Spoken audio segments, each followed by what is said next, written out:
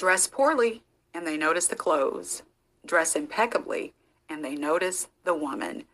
Y'all, those were the words of Coco Chanel to women all around the world years and years and years ago. Well, it seems that Alyssa Farah Griffin just didn't get the memo. Hey everyone, this is My View on the View, a radio program all about ABC's The View, my favorite show. I'm your host, MVO TV. Thanks for joining me. Listen, if you're new, welcome. You probably have some questions, but check the description box. The answers about me, who am I, all of that is there. Now, for the last few days, if you've been on social media, you've seen this. So what I'm going to share is no surprise to you. But if you've been busy and you haven't quite been scrolling on Twitter, you don't know that, what's gaining steam online is the conversation surrounding the way Alyssa Farah Griffin has chosen. And I want you guys to be clear about this. This is not something someone's making her do. The women choose their clothing. They choose what they're going to wear on the show. So the conversation is about the way she's been dressing. A lot of viewers are complaining because they are saying that she is dressing way too provocatively, and it's offensive to a lot of viewers. And you have a lot of viewers who are saying, what the hell is going on? Why is she doing this? I mean, doesn't she know this is daytime television? Well, if you were with me last season, I actually touched on this. A lot of comments about this on social media have gained retweets and likes. So let me read a couple of them to you who haven't seen them. One user said, "It was Alyssa Farah's first official day on The View, and it looks like Meghan McCain's former hairstylist is now picking her outfits. Hashtag The View." Another viewer said, "If you have to keep pulling at your dress when you sit down, it is too short." Another, "This does not fit her well." Another, "She was struggling to keep that skirt down to cover things." And then finally, the last one I want to read, the person says, "What the hell is with these stripper heels Alyssa has on? She always dresses like she's headed to a club. Girl, tone it down. This is not a late night talk show. Hashtag The View." Listen, even Alyssa Farah Griffin's mother-in-law, yes, y'all, her husband's mom, even she has a problem with the way Alyssa dresses on the show. Stay tuned to the end of the broadcast because I'm going to tell you exactly what this woman did, okay? Now, before I tell you my personal opinion, my view on the view on this story, I want to remind you, don't forget to hit the thumbs up, don't forget to share, to rate, to follow, to subscribe to the YouTube channel. And of course, if you'd like to donate, the Super Thanks is there, and you can also Cash App. That link is in the description box. Now, let me give you my view on the view. I have said since last season that in my personal opinion, this young lady has very low self-esteem. And like I said, it was a shock to many of you who heard me say that. But my work experience has informed me very well. But I'm not confused. When I was telling you, a lot of the viewers were saying, what the hell is she doing? Why? First of all, I think it's wonderful that they recognize that there was a reason why she's doing it. Because a lot of times we just look at things on the surface and we don't go any further, meaning we don't think any further about it. We just say, oh my God, look at how short that is, blah, blah, blah. And we just kind of, say she's a slut, she's a this, but people don't go any further to understand that everything we do as human beings is done for a reason. And so she's choosing to dress this way for a reason. It's not just because I'm a young millennial and I just want to look hot. No, it's for a reason. And I think that reason is low self-esteem. Here's what you need to realize about low self-esteem in women, especially if you're a man listening. Low self-esteem in women manifests itself in a variety of ways. And the main way, listen carefully, my guys, is dressing provocatively in settings where it is inappropriate. Why? Because it's a physical manifestation for a cry for attention. For attention, that's what it is. And that's exactly what she's getting, isn't she? She's getting attention for the way she's been dressing. She's not getting attention for what she's been saying because the truth of the matter is she hadn't been saying much, okay? But we already knew that, right? Remember last season I said to you guys, in my view on The View, I think they hired Alyssa because she's a lightweight. She's not a strong conservative. You know, when you're going to acquiesce to what every woman on the panel says and kind of giggle and sniggle your way through the conversations, I don't, to me, maybe you can give me something different in the comments, but to me, y'all, I don't see that as a strong conservative. I want someone there who's going to truly give us the other side and who can stand their ground. But when they can easily back you down and get you to shut your mouth, and you kind of giggle and sniggle and kind of whatever, shimmy in the seat, this ain't gonna last long. This ain't gonna last long, because I will tell you something. When you are like these women at the table that we love so much, Whoopi and Joy and Sunny and Anna, these women are very opinionated, you know. It actually gets boring after a while. Go away. To have a conversation or quote unquote a debate with someone who doesn't have a strong position, right? You kind of lose interest. This is what happened with Abby Huntsman. This is exactly what happened there. And this is what's going to happen here. I'm telling you now.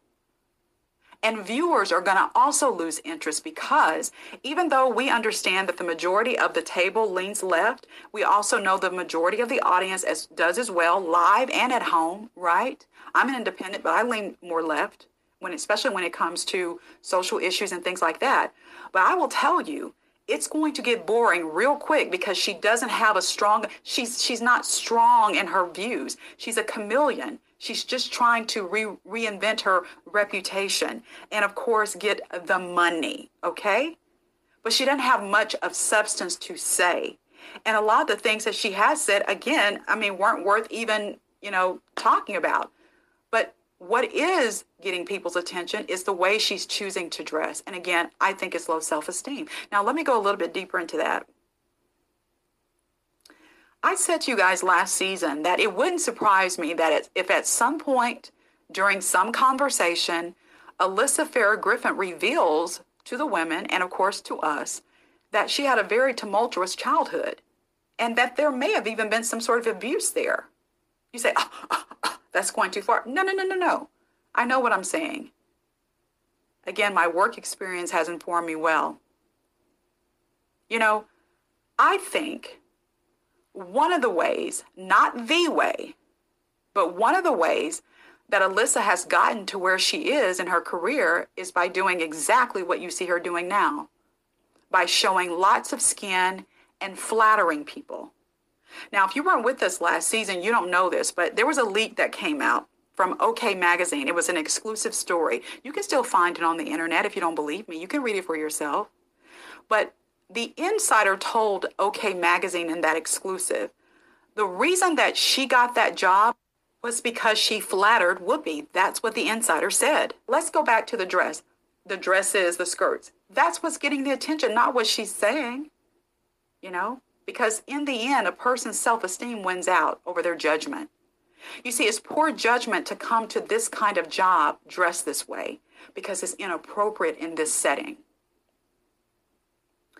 If you're a straight male listening to me, you love the way she's dressing. And you're like, woman, it ain't that deep. Because, see, you like it. But, we have to realize that, again, we can't just look at things on the surface. We have to know that all of us, including the woman you're listening to right now, every single thing we do, we are doing it for a reason. That's just how we are as human beings. There's no such thing as I just did it because. No, you did it because of something. There was something, there was a reason. So her choosing to wear this type of clothing is a sign of poor judgment too. But didn't she already have a record of poor judgment? Of course she does. Think about it. She took a job in the Trump administration in year 4. You think about all the things that had happened here in our country. Shout out to all my international listeners, but a lot of us are U.S. based. Think about all the things that happened in our country under this man's watch by year 4. And yet she told us that she left her dream job working for Mike Pence's office to take that job. You want to know why? Because just like Stephanie Grisham said, she was heady in the power. They were all heady in the power.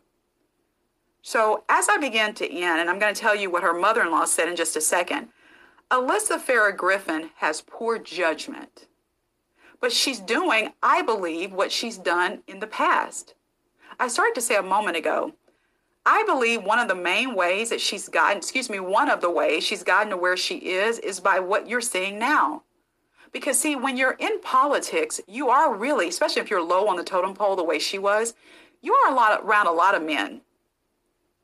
And all of us as women know, if you want to get a man's attention, right? Come on, let's be real. It's deep, but it really ain't that deep, right? And so flattery and dressing certain ways, that's the way, because listen, the truth of the matter is, and shout out to all my men listening, but the truth of the matter is, men are very given to flattery. Stroking a man's ego does work. And unfortunately, most men don't think with the head that's on their shoulders, okay? So the bottom line is, none of this should be a secret to anybody. It's very obvious what she's doing.